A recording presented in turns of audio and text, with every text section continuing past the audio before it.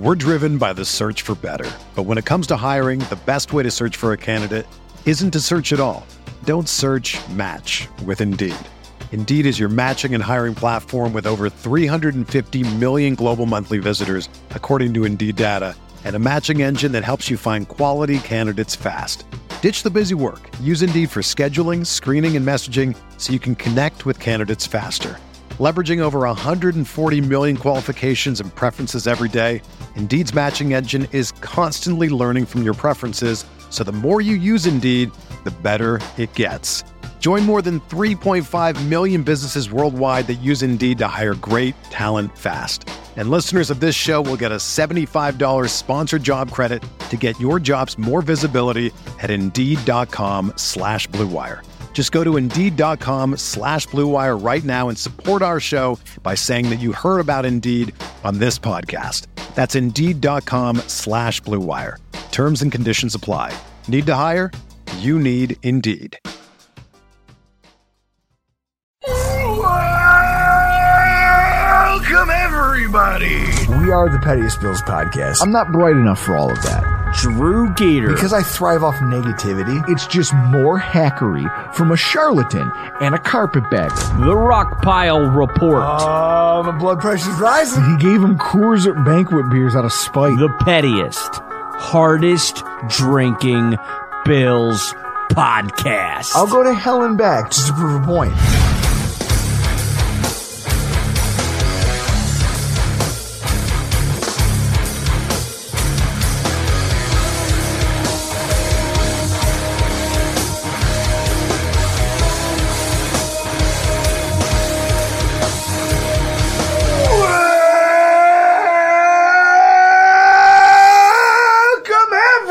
To another edition of the Rockpile Report podcast.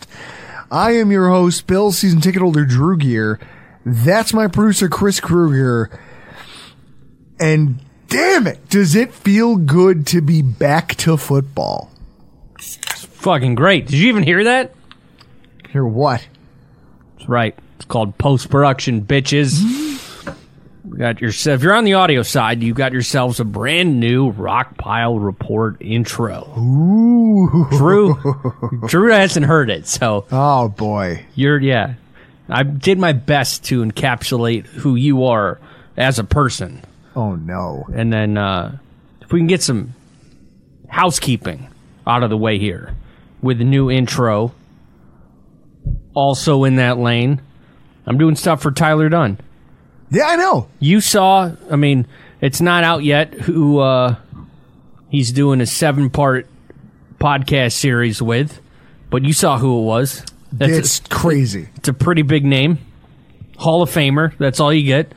So it's fun that I got to, today, kind of mix together a podcast involving a Pro Football Hall of Famer. And I'm going to do some other stuff. You're also doing the video content too, right? Video content with Tyler for the Ty and Bob pod. Bob McGinn, legendary sports writer for the Packers. And then I think I'm going to do some stuff for the Go Long show with him and Jim Monis. So that's on the docket. Did you ever think when we started this in a bullshit kitchen in, Depew, New York? Yeah.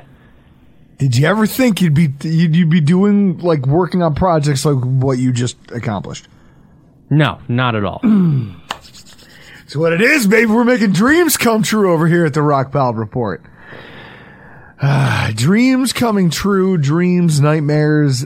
An NFL season can be all of those things wrapped up in one. That's why a lot of it comes down to what expectations do you walk into a season with? What sense of entitlement do you walk into an NFL season with?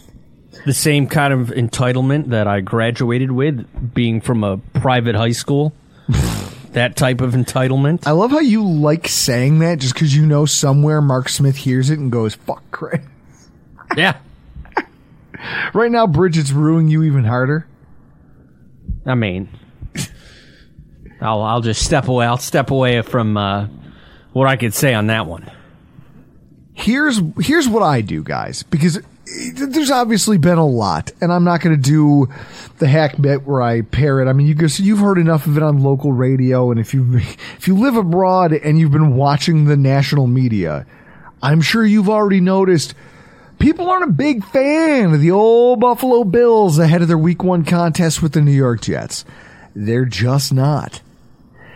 And so, with that in mind, I want to let you in on something I do. For me personally, like, it's a tradition unlike any other. This guy, Drew McGarry, he's a writer formerly of Deadspin.com before some soulless piece of shit bought it and made it a clickbait farm. He's now a writer, and I think he might be one of the lead writers for Defector Media, Defector.com. I annually look forward to his Why Your Team Sucks series of publications.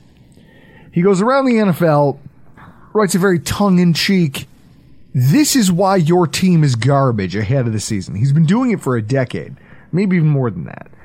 And I've looked forward to this snark-fueled look at every single NFL roster and every single franchise, just seemingly designed to point out all the lowlights and the shortcomings of your organization's existence. And I love it. I love every second of this because I'm a Bills fan. In my soul, I'm a Bills fan. I don't expect, Chris, everything about us as a podcast, everything about most of us as fans is what this series is geared towards, right? Like, are you one of these people who loved your team's draft or free agency? Are you a fan who thought that your team had a really strong preseason performance? Maybe you're one of those people coming out of the preseason with a feeling of genuine optimism. Yeah? Well, here's Drew McGarry to remind you that everything stinks. Nothing good is probably going to happen because why would it? Chris, do good things happen to you on a daily basis? No. No. So why would it happen now? And that you're probably dumb for believing that it might. You suck, you jackass. Screw you. Here's a reminder of how you and your team blew it last year. Not just your team, but you for being dumb enough to believe in them. And how even some of the new things that you like are probably also going to stink. It sounds awful, but I love every second of it. And ahead of this matchup, just with all of the rhetoric that's been thrown around about our team, where we slot in the AFC East, Chris, we'll talk more in a second about this, but hasn't it been a little bit much? It almost seems like a bit that they're doing, right? Yeah. No, let's all it's like there was a conference somewhere and they all got together and said, hey, let's just bring up the fact that Buffalo sucks because it's a hot take and it'll get a lot of interaction. And they did, right? They did it. So ahead of this matchup, like, I get the feeling that both fan bases need to be brought back down to earth.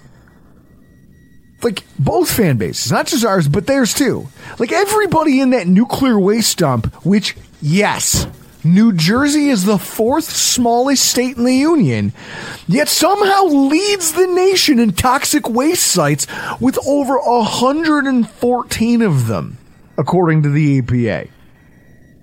Chris, do you think that includes Hoboken? Probably.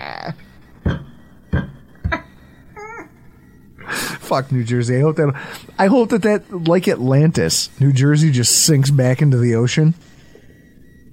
Yeah. Although, is that considered pollution? Is that considered dumping? I don't know.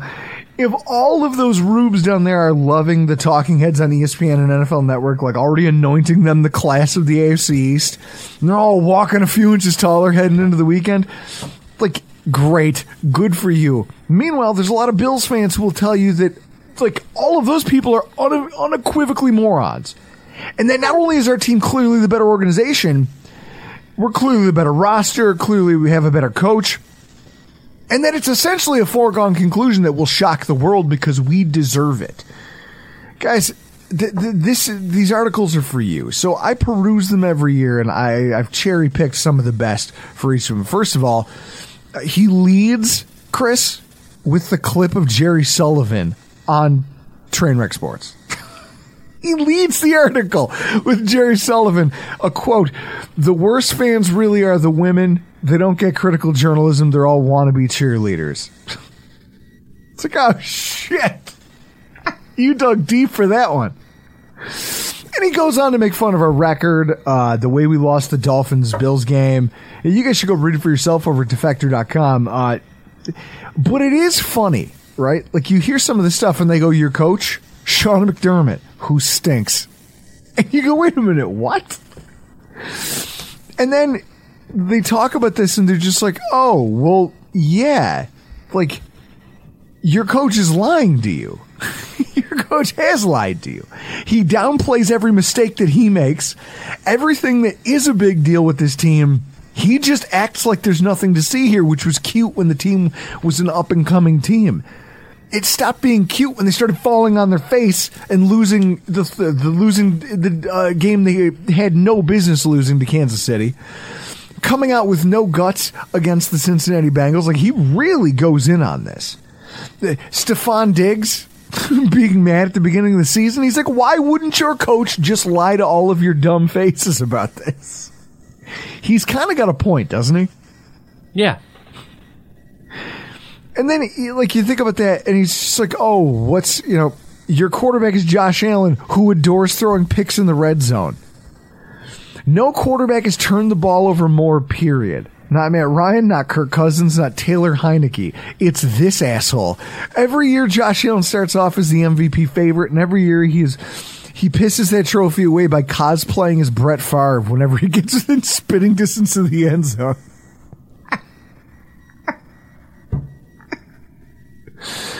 Oh, fuck. My favorite's he does this thing, what's new that sucks, and what has always sucked, right? Yep. What has always sucked? He makes fun of our stadium. Not even the one that we currently have, but the new one that's coming. And he's like, oh, what? You guys think that this is going to go well? You're already $300 million overdue. It's going to take forever to build. He's calling it the house that Josh Allen built, then accidentally burned down a week before the grand opening. Because he likes to fuck things up. It's fun, it's tongue-in-cheek, and it reminds you that sometimes you stink. But the Jets aren't immune to criticism. Are they, Chris? No, they always get criticized. The Jets, according to Drew McGarry. Your coach, Robert Saleh, put in name only. Your new head coach is Aaron Rodgers, and he's already brought his guys with him. Most notably, this pud at offensive coordinator. And when he called Nate Hackett a pud, I audibly laughed loud enough to wake my wife up laying in bed next to me. How cool is it that we got to watch Robert Saleh put on this fake persona on Hard Knocks? I didn't watch any of Hard Knocks, so I'm clueless to what happened on Hard Knocks. Robert Saleh on Hard Knocks. I said it today to Greg Thompson's Cover One, and he got a real kick out of it. Robert Saleh, if you've watched any of this HBO show, like you hear, I think, who do we used to, Connor Rogers? Yeah. SNY Sports? Yeah, he's been on our podcast once or twice. He went on this thing on social media about how this speech from the coach really that's my coach, that's my guy, I'm all in, blah, blah, blah, blah, blah. Did you have that in a DM? Yes. I think you're talking about Connor Hughes. Connor Hughes? Yes. Okay, go back. Different person. Go down. Yeah, Cover One right there. Okay, go up. Okay. Yeah, it's Connor Hughes. Click that tweet. He gave some good speeches. Okay, guys, good speech. This journey, this climb, it's about to get as hard as fuck. It is, right? They're all talking about how we have to go through this team, blah, blah, blah, blah, blah. I'll take everybody in this room over anybody in football. Is that a fact? Fuckface? You're gonna take Aaron Rodgers over Patrick Mahomes right now, today? You're a fucking idiot. He goes, one of my biggest pet peeves I have as a coach is when you're on a team that's not doing very well and the opposing coach walks up to you on the 50-yard line and says, man, you guys play hard. Fuck you, I don't want to play fucking hard. I want to fuck you up. That's my mindset.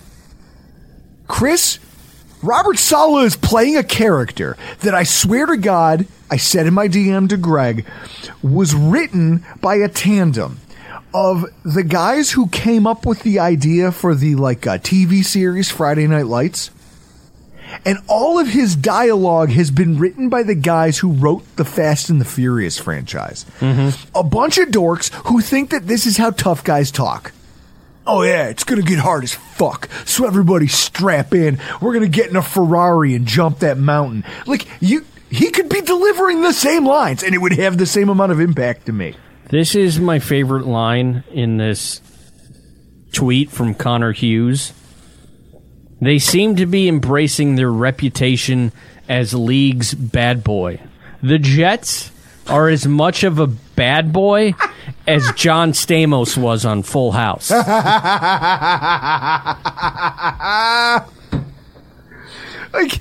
are we doing here, guys? We're just, this is all just, Drew Magary in his article. He's got a hold of,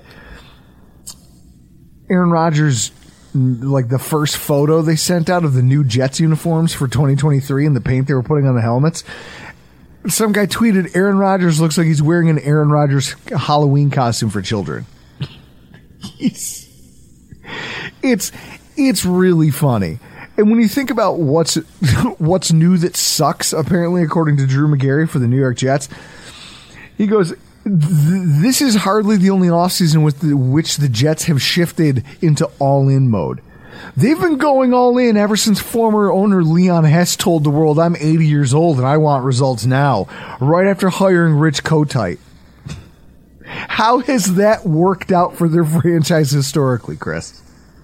Kotite's an ass. And so are most of the people trying to say that the Jets are the next coming of Fergie and Jesus and whatever else, or whatever deity you want to believe in. So what I do love at the end of each of these, right, they go down and they talk about, they go down the list, and then they take quotes from disgruntled fans from each fan base. And those are some of my favorites because it's real. Right now, obviously, they're cherry-picked and they're curated. But it's bad, right? It's meant to bring you back down to the temperature of some of your fellow fans who don't think things are as rosy as you might. Right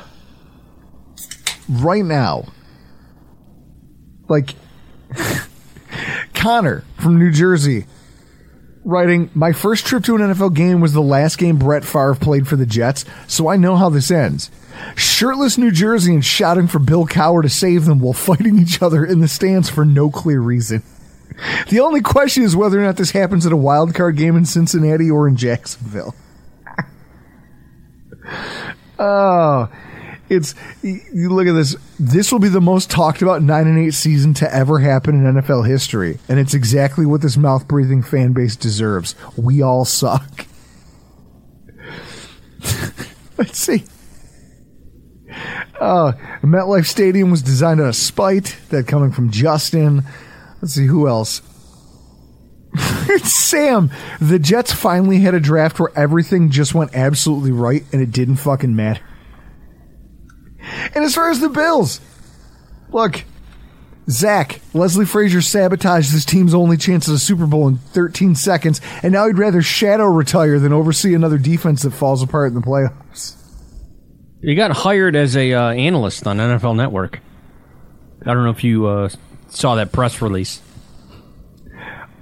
Tony says, I was at a Bills home game against the Cleveland in 2009 on a day when the Browns legend Derek Anderson was 2 for 17 for 23 yards and 1 pick, and we still fucking lost 6-3. This couldn't happen to anyone else in the NFL.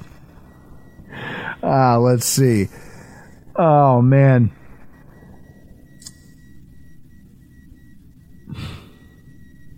Let's see. It's more, guys. It's just more of this. Tailgates continue to be Sodom and Gomorrah for second shifters. Chris, I feel like you take offense to that. I mean, I don't work second shift, though. I'm on third shift. I have to take off of work to go to the games. Brian sums this all up nicely. This is absolutely the last hurrah for this team in Buffalo. By the time that new building becomes obsolete, Buffalo will have continued the steady slide down the list of profitable metro areas and will land somewhere between Winston-Salem and Chattanooga. Buckle up, San Antonio. This team is all yours in 2049. So for all of you out there who believe that this is the Bills' year, there is a lot of them. There's a lot of our fellow fans who fucking do not. And at a minimum, I hope that our walk through all of this for both fan bases has made you laugh at least once. Because at its core, like, I hope that ahead of the bullets actually flying and the points actually counting for something, the mistakes and the consequences of failure getting magnified to the level that they do when the games have meaning, that listeners from both podcasts who showed up here tonight have thoroughly rinsed the entitlement out of their mouths and embraced the concept that this is going to be a hard-fought football game between two talented franchises. Talented in various respects. They're very different in their makeup, in the way that these teams are put together, but talented nonetheless, both with the potential to challenge for an AFC East title. And so it's with that we jump into our Week 1 preview. Buffalo Bills versus the New York Jets. The time is 8:15 Eastern Time. Now, Chris, there's some dispute about this. Is the game being carried on ABC as well as ESPN? It should be locally. Okay, so locally, people will get it on Channel 7. Yeah, I expect to go to work on Monday night and have the game on the TV in the break room. Okay. It's going to be taking place in MetLife Stadium in East Rutherford, New Jersey. The weather, low 80s, 50% chance of rain, but no wind. That's got to be pretty close to perfect football weather, right? I would go in the 60s for perfect football weather. Yeah, you'd want cooler. Yeah, you're right. The line, the Bills are currently -2.5. Yeah, I like the Bills. Road favorites? Yeah, I like the Bills in this game. Okay, but Chris, I thought we were the worst. I thought we're not a wild card team. Why are we road favorites against the team that's clearly going to the title game? I have no idea. It must be a misprint. Who do we have on the call? The Regs, Joe Buck and Troy Aikman. Jesus Christ! I thought we got away from them. No, they're really good. I like Joe Buck. Are they? I like Joe Buck. I like Joe Buck, and I don't mind Troy Aikman. Other than the whole like, hey, would you rather have Collinsworth? All right. Just wait till later in the season when we get Sunday Night Football at Cincinnati with Collinsworth, former Bengal, on the call. Just wait for that one. I'm not gonna. I'm actually gonna put in noise canceling headphones and just have nothing, just silence as I watch this game. Notable injuries to watch throughout the week. Now, Chris, obviously it's a Monday Night Football game, so there is no formal injury report out today. But they did practice today, so we do have a little bit of information. Left guard Connor McGovern with a knee. That's something to watch. Running back Damian Harris with his knee injury. Middle linebacker Terrell Bernard seems to have worked his way back from his hamstring. Micah Hyde, starting free safety Micah Hyde, was held out of practice today due to what they called a back flare-up. Now, flare-up almost sounds like there was another injury, right? Like, hey, there was an injury and then it got better and then it got worse. Allegedly. How important was it for them to get Taylor Rapp when you think about the age of this safety tandem? I mean, nice to have. Is he going to play down in the box? I think he can. Well, I think it was Anthony Prohaska from Disguised Coverage over Cover One broke down all of Rapp's snaps for the Rams. He can play deep. He can play the deep quarter. He can play free safety, strong safety. He can play in the box in like a big nickel roll. He can do a lot of things for you. How important was that signing, given the age and just the overall health of those two safeties? And why are you asking me this? It's a rhetorical question. Chris, do you know how to spell rhetorical? It's got to be an H in there. I love how you go, there's got to be, but you're not sure. I fucking love you. Yeah. It's like rhombus. It has an H.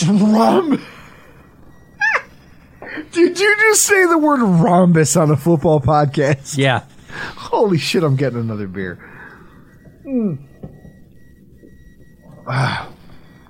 On the other side of the ball, the New York Jets, Breece Hall, they say he will suit up, but it'll be interesting to see how his practices are. Is he practicing in full? Where is he going? Chris, he didn't practice or play a single preseason game. That makes sense. So obviously you would just throw him into the mix, right? Yep. And then wide receiver Corey Davis, who, quote unquote, stepped away from football a la Leslie Frazier 2 weeks ago. Do you think he did that so that they couldn't cut him? Probably. And then also, I'd be remiss if I didn't point out that left tackle Dwayne Brown did not take a snap in the preseason, but he is set to start this game against Buffalo. Not a single preseason snap, as he's working back from rotator cuff surgery. No snaps. None. Also makes sense. He could be your starter at left tackle for the New York Jets. We're driven by the search for better. But when it comes to hiring, the best way to search for a candidate isn't to search at all. Don't search, match with Indeed.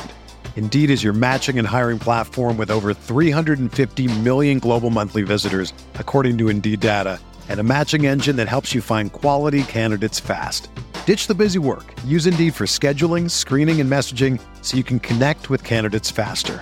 Leveraging over 140 million qualifications and preferences every day, Indeed's matching engine is constantly learning from your preferences, so the more you use Indeed, the better it gets.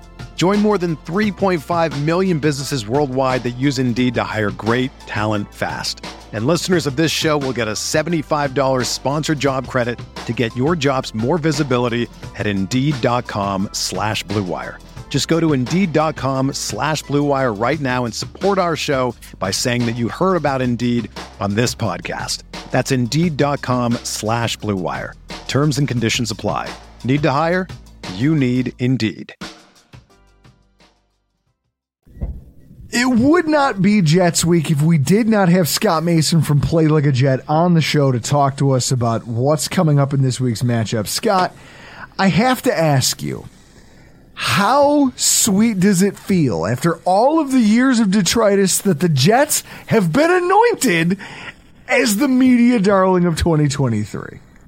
It's so funny because I keep seeing all these people, like right now the Bills fans are funny. Like they're getting so upset that people are picking the Jets over the Bills, as if the Jets with Zach Wilson didn't beat the Bills last year at MetLife Stadium. So it's completely impossible that somebody would think the Jets could beat the Bills at home. I don't know why Bills fans are getting so upset about it, but it is interesting to finally have pundits picking the Jets to be in the mix here. And I think it's funny because you kind of have to go back and forth between the Jets fans, a lot of whom are getting a little too carried away, and some of the Bills and Dolphins fans who are getting too carried away the other way. The Jets are 7th right now in Vegas odds to win the Super Bowl, which tells you that they're in the mix. But I think a lot of Jets fans are at the point where they think they're the Super Bowl favorites, which clearly they're not. And a lot of Bills and Dolphins fans are trying to pretend like this is some sort of media creation, which it is clearly not, because the Vegas sharps don't pay attention to what Stephen A. Smith and Skip Bayless say. Well, exactly. And that's why we started tonight's show with just a diatribe, reading through the Drew Magary Why Your Team Sucks for both teams. Just to kind of set everybody, listen, guys, we could both be crap. For all we know, everything that we love is terrible. Nothing good will come out of this. I think that everyone, do you agree with me that everybody needs to take a deep breath and recognize that the AFC is probably the toughest it's ever been, and that it's going to be difficult for anyone's team to this might be the hardest year to make the Super Bowl in the last 15 years of the AFC. Would you say that? Yeah, this is a really stacked AFC. I mean, the crazy thing is you have those two teams in the West. I mean, obviously anything's possible, because what if Russell Wilson rehabilitates himself with Sean Payton and then Denver gets in the mix, right? Or the Raiders surprise some people. But right now, everybody would assume that you're going to see the Chargers and the Chiefs in the mix. The Jaguars look to be a team on the rise. And then the AFC East and the Ravens division, which I forget what they call these divisions half the time anyway. But every team in that Ravens division, the Ravens, the Browns, the Bengals, the Steelers, all of those teams should be in the mix for playoff spots. And every team in the AFC East, probably except the Patriots, although you never know, should be in the mix for a playoff spot. So, yeah, this is just a really loaded AFC. And look, as I kind of alluded to before, the Bills over-under is 10.5. The Jets and Dolphins is 9.5. I think all three of these teams are very evenly matched, and that's why I joked on Twitter the other day. I said, hot take that I know a lot of people are going to find controversial, but I think this game with the Jets and the Bills could go either way. I expect it to be close. I think both teams have very evenly matched rosters on paper, and I think that both fan bases are getting a little insane trying to pretend like, oh, the Bills, everybody talks about them. They won the division 3 years and didn't do anything, blah, blah, blah. Oh, the Jets haven't gone to the playoffs in 12 years. The social media creations that have come out of this, first of all, fuck you, man. I'm literally waking up and my phone is just full of messages and then I hear it buzzing and I go, what's happening? And I realize I'm now locked in a thread. You are a professional in the realm of production and in terms of what you do. And yet you're on social media arguing with a guy who, first of all, I didn't even know he could raise his voice. For all Chris and I know, Kevin Massari just spins smooth jazz hits. That's how he started his podcasting career anyway. I've never heard the guy raise his voice. So the fact that you got him to argue with you, with me copied in thread about Allen versus the Jets and this and that, it proves how insane this has all gotten. And the game needs to just happen because I can't take any more of it. Well, let me just quickly talk about what that was. So Kevin had posted something saying about what Aaron Rodgers did in his last two opening games, the last two seasons, which is entirely irrelevant because he wasn't playing the Bills and he was on a completely different roster for those two games, and they were two random games. So I said, okay, fine. Here's what happened the last time the Bills played at MetLife Stadium. Josh Allen was bad, and the Jets beat the Bills. And then I also said, by the way, if we're doing these sample sizes, Josh Allen was really bad last year. And look, we talked about this on the Rockpile report after the game, where you yourself said that you thought Mike White outplayed Josh Allen last year. That doesn't mean Josh Allen's not a top 5 quarterback. It just means he struggled a lot against that Jet defense. And my point to Kevin was the stats that he cited are irrelevant and mean nothing. The fact that Allen struggled so badly against the Jets defense last year, especially at MetLife Stadium where this game is going to be played, is way more relevant. And I don't see how anybody can't see that. And I'm not trying to be mean to Kevin. Like, people are jumping in, oh, why are you all whiny? I'm like, I'm not whining. He made a point. I made a counterpoint. It's a public forum. We're talking about football like it's not that serious. Yeah, except I'm over here trying to fucking sleep. You guys are killing me. But and also, all I did was tag you because he tried to be a wise guy and be like, oh, yeah, were you there? And I was like, actually, it just so happens I was there hanging out with Drew. So I did, and so here's where we kind of break into this conversation. Shit has reached a fever pitch between our fan bases, and I can't take it. I need the game to happen. Now, ahead of this, I want to talk about some concerns and I want to talk about I've got some football things I'd like to posit with you real quick, just to see what your perspective is as somebody who's started this roster up and down. First of all, is it fair to say that both teams' offensive tackles are probably in for a long day? I would think so. I mean, I'll say this. It's interesting because, and I've been saying this for a while, it's not that the Jets' offensive line is bad, because you keep hearing people say that, and I think that's the wrong thing to say. The issue with the Jets' offensive line is, can they stay healthy, right? Mekhi Becton has missed basically 2 years to injury. Now, when Mekhi Becton's on the field, he's very good. It's just when you miss 2 years due to injury, the question becomes, can you hold up? Dwayne Brown, 38 years old. When he's on the field, and last year he played through a terrible shoulder injury, he's fine. But, of course, the question is, 38 years old, coming off shoulder surgery, what's the story there? And then, of course, if one of them goes down, the natural move would be to move Elijah Vera-Tucker over to tackle. But Elijah Vera-Tucker himself is coming off a major injury that ended his season prematurely last year. So I think that it's, like you said, it's going to be a dogfight for both offensive lines. I do want to clarify that I don't think the Jets have a bad offensive line. No. I think the question is more a matter of health. If those guys can stay relatively healthy, I think that O-line is probably somewhere close to middle of the pack, which is not bad. And all these people that keep talking about how Aaron Rodgers won't last 3 weeks behind that O-line, like, I don't know if they're under the impression that Billy Turner and Max Mitchell are the starters or something, but look, if Becton and Brown stay healthy, or if even Vera-Tucker has to move over to one of those tackle spots, they'll be okay. They're not going to be the Great Wall of Dallas, but they'll be okay. So here's what I'm looking at. In terms of your offensive production, I'm looking at everything ahead of this, and I'm trying to figure out, where does the majority of it come from? Now, you've watched how they've operated this offense all through training camp, how they've kind of built it through the preseason. I think everybody came into this season believing that, like, hey, we heard about the rumors of they were going to pursue Dalvin Cook. We already knew that we had Breece Hall, who was very good when he was healthy. He's going to have a little bit of a curve to full recovery.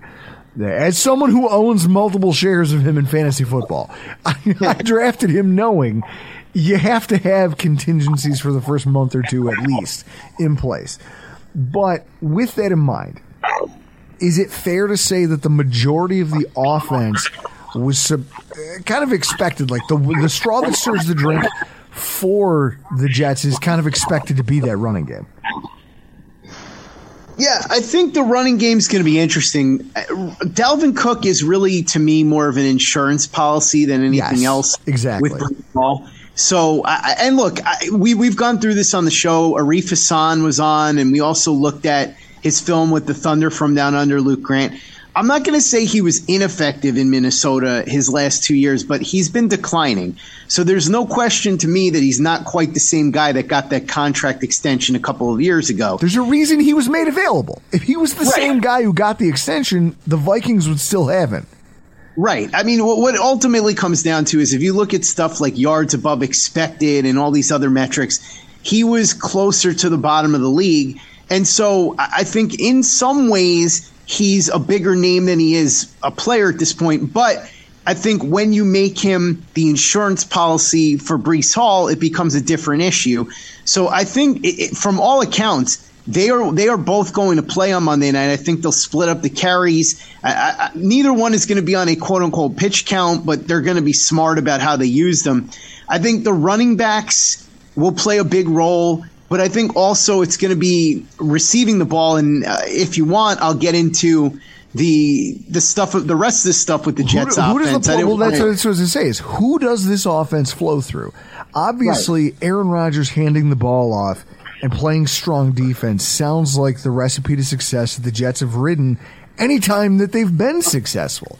It's in recent history when you guys have made the playoffs and made runs, it's on the back of play tough defense. Like, not just tough, but like historically tough defense, and run the ball well.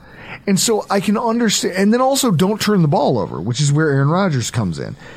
It's like, look, don't make mistakes. You've got some great weapons, so you'll be able to make timely splash plays when they're available. Run the football, and then run clock, and just be like a boa constrictor to other teams. I see the way that this team is built, I guess, and so what I'm asking is when it comes to the passing attack, because that's the type of league that we live in. You could run the game the way the Jets want to run it, and then you get a home run throw or two from another team, and it changed. Like, you guys have to do so much more work to try to keep up with that. So obviously passing the ball has to have been a consideration of how this offense was built. How are you choosing to attack that, or how do you think the Jets are going to go about that? Well, it's interesting you asked because my friend Alex Rollins did a great video, and I recommend everybody watch it. His YouTube channel is great. He's got 100,000 subscribers for a reason.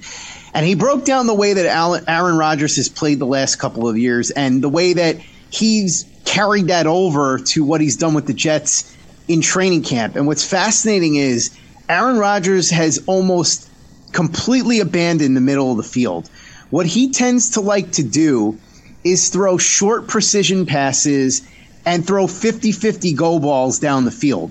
And the reason he does this is because those precision passes rely on guys that can catch the ball, give you 5-6 quick yards, and keep moving the chains. And those go balls are shots to keep the defense honest. And the reason that Rodgers likes those is because typically, let's say he goes and throws the ball down the field, and let's say you've got Tre'Davious White one-on-one with Garrett Wilson. It's not impossible that Trey White makes an interception, but the odds are that either Garrett Wilson's coming down with that thing or it's going to get knocked away and incomplete, right?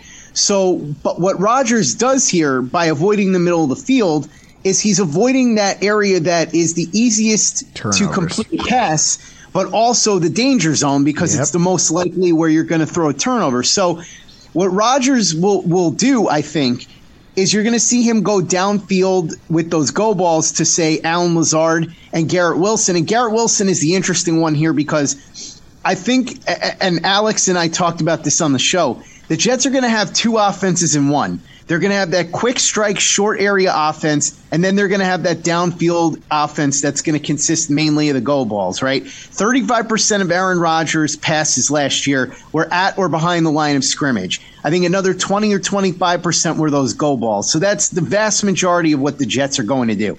I think Allen Lazard is going to be somebody that he looks for on those go balls. I think he will look for Wilson on those as well. But Garrett Wilson is the interesting one here in that he can do both, right? I think in that short area quick game, you're going to be looking at a lot of Mecole Hardman, some Randall Cobb, and you'll see Wilson too because he can do that as well. And that's where I think you may see some Breece Hall, some Dalvin Cook, and this is where you may see some 12 personnel too because remember, when you have athletic tight ends that can block, that gives them the option of either going downfield to maybe try and come down with that 50-50 ball or trying to block for, let's say, a quick screen to Mecole Hardman. And if you looked at what happened in training camp throughout the summer, you saw a ton of those short, quick strike passes to guys like Mecole Hardman, and I think he's very well suited for that. So I think that's what the Jets' offense is largely going to be this year, and that's what it largely was in Green Bay, and it was very successful for Rodgers, particularly under Nathaniel Hackett, who is, of course, the offensive coordinator here now. Won him 2 MVP awards, got him to the AFC Championship game against the San Francisco 49ers and all of that. So I think that's probably what the Bills are going to be looking at. It's going to be two offenses in one. The downfield passes on the go balls primarily to Lazard and Wilson, maybe some tight ends thrown in. And then you're going to see those quick strikes, very sharp precision passes to guys like Hardman, Wilson. And then you'll see, I think, quite a bit of the running backs, Breece Hall and Dalvin Cook. So what do you – I guess I just look at this and say, in – the deep passing game, every Bills fan can tell you this. You know what complicates a deep passing game? Is not having the adequate protection in order to operate that. And maybe it doesn't rear its head in one game, but over the course of a season, you find out that it's really an impediment.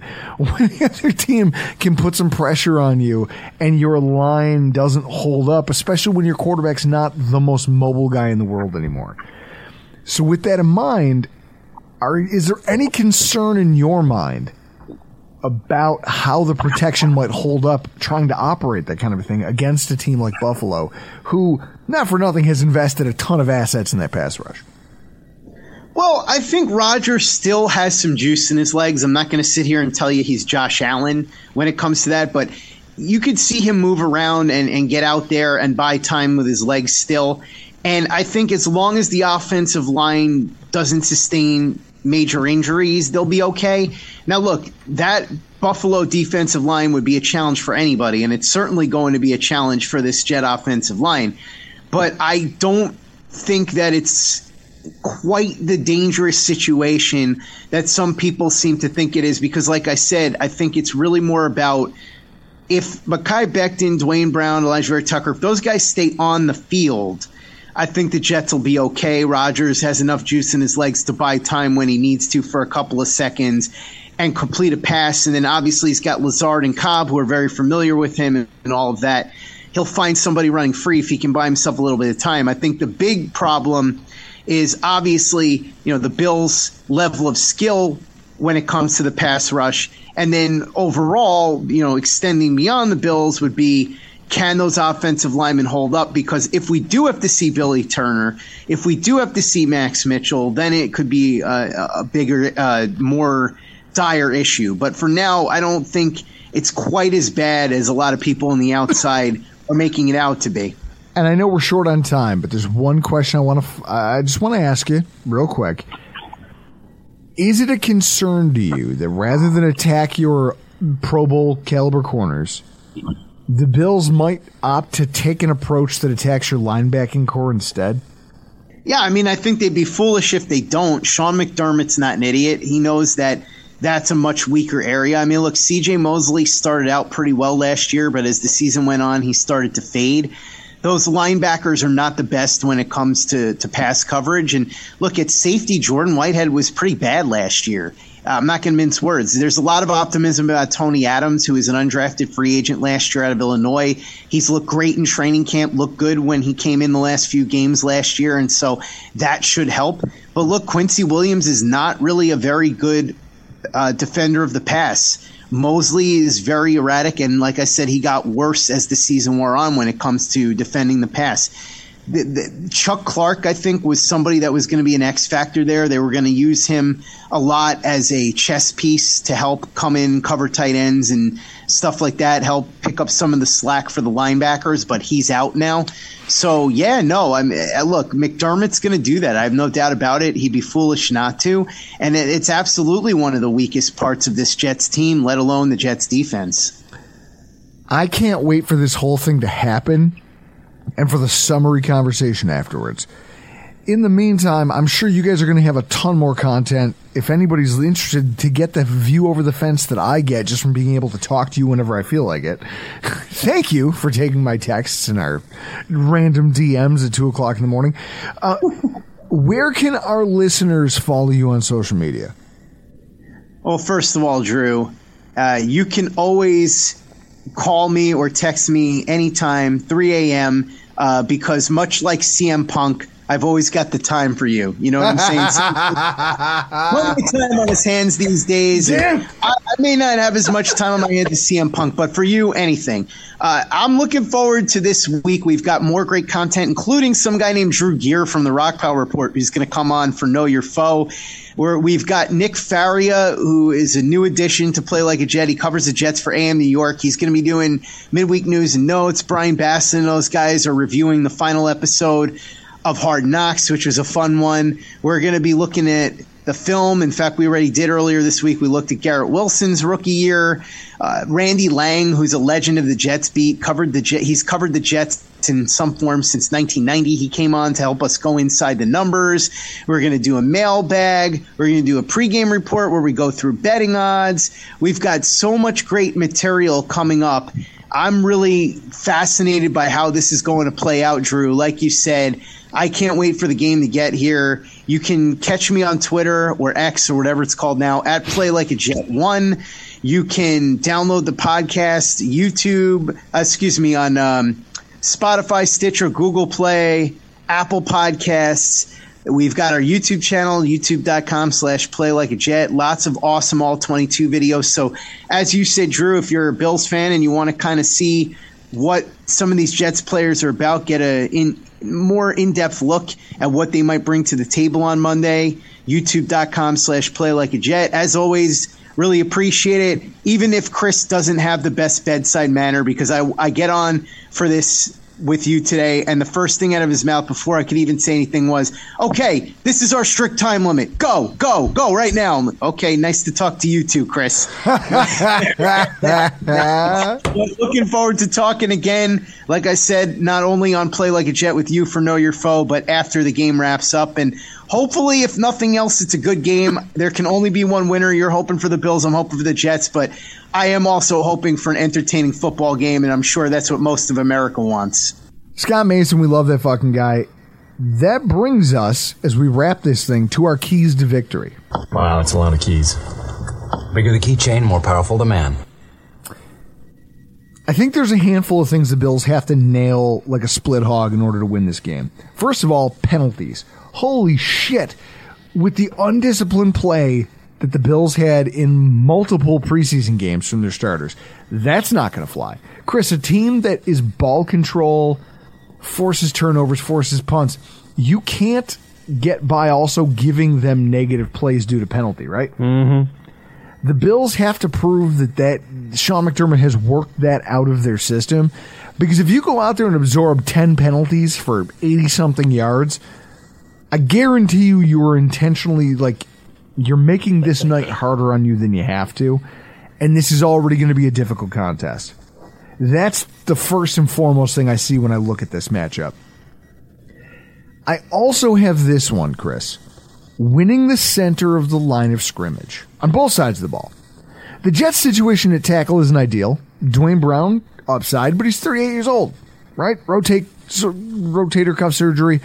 Missed all of camp, the whole preseason. He's just starting to practice again, but he's going to start.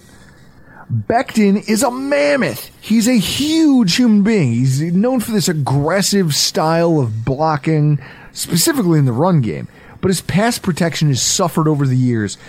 And now, playing at a lighter weight, he's still trying to figure that out, as evidenced by the fact that he was tied for third on the team in pressures allowed during the preseason and tied for the lead in sacks allowed. The Bills aren't much better. And anyone saying that we are is being really, really generous. And they're probably banking on Dawkins' youth trumping Brown's expertise and experience at left tackle, because one of them is a multi-time Pro Bowler. One of them is just starting to work his way there and coming off a season where he might have regressed a little bit. Given the pass rush talent of these teams, I think all four of those players are really, really in for a shitty night. I think both teams' tackles are going to have a long night. I think in terms of the line play, what's going to win it for the Bills, or where they have to try to anchor down, both offensively and defensively, comes down to who can control the A and B gaps. Josh Allen has made a name for himself over the last few seasons. This concept that he's a quarterback who has the lowest sack percentage, despite having an offensive line that hemorrhages pressures all over the place. That's a testament to his elite athleticism and pocket awareness. Aaron Rodgers, meanwhile, on the other side of the ball, is not nearly the athlete that he used to be. He may still have it between the ears, but physically, when you're, Chris, what is he, 43 now? Aaron Rodgers? Aaron Rodgers is 40, isn't he?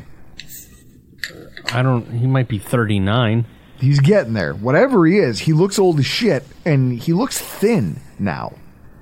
I think that's the other thing. He spent the NFL offseason kind of, to his own credit, I was being tongue-in-cheek about 39. Yeah, Nailed 30, it. 39. Nailed it. He was going to retire. He was 90% on the way to his retirement. And then he did ayahuasca. When you see him, he looks like a guy who was 90% of the way to retirement. He doesn't look like a guy who's been in the weight room much. He's not nearly the athlete he used to be, which is evidenced in the fine metrics last year. His pressure escape rate, which is a cool stat that Blitz Analytics puts out, 2020 to 2021, let's go back 2 years, was just 29.4 compared to Josh Allen's 44.3 and Lamar Jackson's 45.9. Those two guys are athletes. Aaron Rodgers is not as much of an athlete. And that figure got worse last season, where his sack percentage was just 0.1 higher than Josh Allen's, but his throwaway percentage skyrocketed, and his contact aversion and inability to escape and extend plays got worse. 15.5% of all plays where he was pressured resulted in a throwaway versus Allen's 9. You can't run away anymore, and he knows it. So he either takes the sack, taking sacks made up almost 38% of his pressures, and then also he threw the ball away another 15% of the time. Even if both teams allow pressure from the offensive tackle position, Allen is better equipped to deal with edge pressure than Rodgers is. He's been doing it for years, especially if Dorsey can do Josh some favors with some quick hitters that'll keep the linebackers honest more often. Meanwhile, if the Bills can win the battle, right? If the Bills can go in there and just win the battle of both providing and taking away pocket integrity in the A and B gap and generate pressure into the face of Aaron Rodgers, like, you're talking about a guy whose elusiveness just is not there anymore. As far as him being forcing these broken play, he's going to scramble around and throw the ball. How many times have you seen over the course of his career when he was in his prime? That was prime Aaron Rodgers. He would do what Patrick Mahomes is doing now, where it's a muddy pocket, you think you're close, and he steps away from a sack and then makes a broken play. He's quite elusive for his age. Well, and throughout his career. He used to be. You never know. Chris, the numbers over the last 3 seasons, I know you're not really listening to me. No. But the numbers point to the fact that he's not. It's trending. It's all trending downwards. So now you're talking about him not being as elusive and able to generate those broken plays. On scramble drills, he's also dealing with a bevy of new playmakers. He's got one guy who you go, oh, Garrett Wilson's a star. Okay, cool. Awesome. What are the rest of the receivers? What's your chemistry with them? Do they know that when you're in trouble, where they need to go in order to bail you out? Do they know where you're comfortable throwing to if you're just going to throw to a spot and expect one of them to meet you there? I just feel like that these off-script plays that may become necessary if you can pressure that quarterback aren't going to be as refined as they are with a Mahomes Kelsey, a Cousins Jefferson. Who else, Chris? Who are some of the great pass catcher quarterback tandems? Aaron Rodgers and Greg Jennings. Sure. When they were in their prime, they were phenomenal. And on defense, the Jets' best running backs are relatively new to the 2023 season. Neither Hall nor Cook neither one of them are 100% healthy. They're not overly familiar on the field getting real practice time with the new Jets offense, or the blocking that's going to be out there in front of them in order for them to go out there and do their job, specifically at offensive tackle. Because, Chris, knowing when and how to follow your blockers, it requires a lot of nuance. I know you don't know that because you've never played football. Nope. There's no guarantee that they're going to have the ability to understand their blocking tendencies and understand what the playbook requires, because this is a whole new offense. Everyone goes, well, Breece Hall was here last year. There's familiarity. Is there? Is there? You have Nate Hackett and Aaron Rodgers. Your whole offense is different. Hey, Nate Hackett. He's a good guy. According to Drew McGarry, he's a pud. And that makes, I don't know why, but that insult makes me laugh so hard. I don't know why. It's childish, but I love it. So now what you've got, right? You've got these two guys who aren't really at their best. One of them can't possibly be as explosive as he was in his prime. One of whom doesn't understand the playbook and also hasn't spent any time practicing with anybody. Clogging up the guards and centers would do a lot to hurt the Jets' ability to get that ground game going. I looked at Cook, and I go, well, Cook was the guy they signed to get them over the hump till Breece Hall's ready. Cook averaged 6.4 yards per carry last season running off center and left guard. For 217 yards, 2 touchdowns, he was top 10 in the NFL at his position, running in that specific lane. And then tacked on another 161 running off guard and right guard and center. So for those of you doing the math at home, that's 2 touchdowns, 7 runs of 10 or more yards, including his season long of 81, which I think came against Buffalo. Okay. A whopping 19 missed tackles forced when he runs and attacks the middle of the offensive line and the middle of your front seven, which is proof of his elusiveness in space when he gets met in the hole by a linebacker. You have to take that away. You have to. Now, the Bills don't have to be perfect. Like, I think expecting perfection at what I'm postulating here is probably folly, considering all the new faces at linebacker, considering all the changes to Sean McDermott's doing the play calling. There's a lot of things that are going to change. But when our defensive tackles take on their interior offensive line players, we need to win more often than we lose. winning both offensively and defensively in this one box on the field, right, very likely will prove to be the difference in the football game for all parties involved. Like, our 6 to 7 guys, McGovern, Torrance, Morse, Ford, Oliver, Jones, Phillips, they're probably going to be the biggest difference makers outside of Josh Allen and Ken Dorsey. And that's where this ends, is that Ken Dorsey has to find a fucking way. Like, with the state of our linebacker core, the talent that the Jets have on offense, I don't want to find myself into a low-scoring affair like our last trip to New Jersey that we lost. Chris, we lost that game because we kept turning the ball over. You turn the ball over, you have a lot of inefficient drives because you're attacking them at their strengths. And just, I don't know, their offense is not going to put up 40 points in this game. I mean, unless Nate Hackett all of a sudden took that firing from the Broncos personally and decided, fuck it, I'm going to light the world on fire. They weren't a Chiefs-esque, Cincy-esque, Bills-esque scoring offense, even when Nate Hackett was with Aaron Rodgers in Green Bay. They just weren't.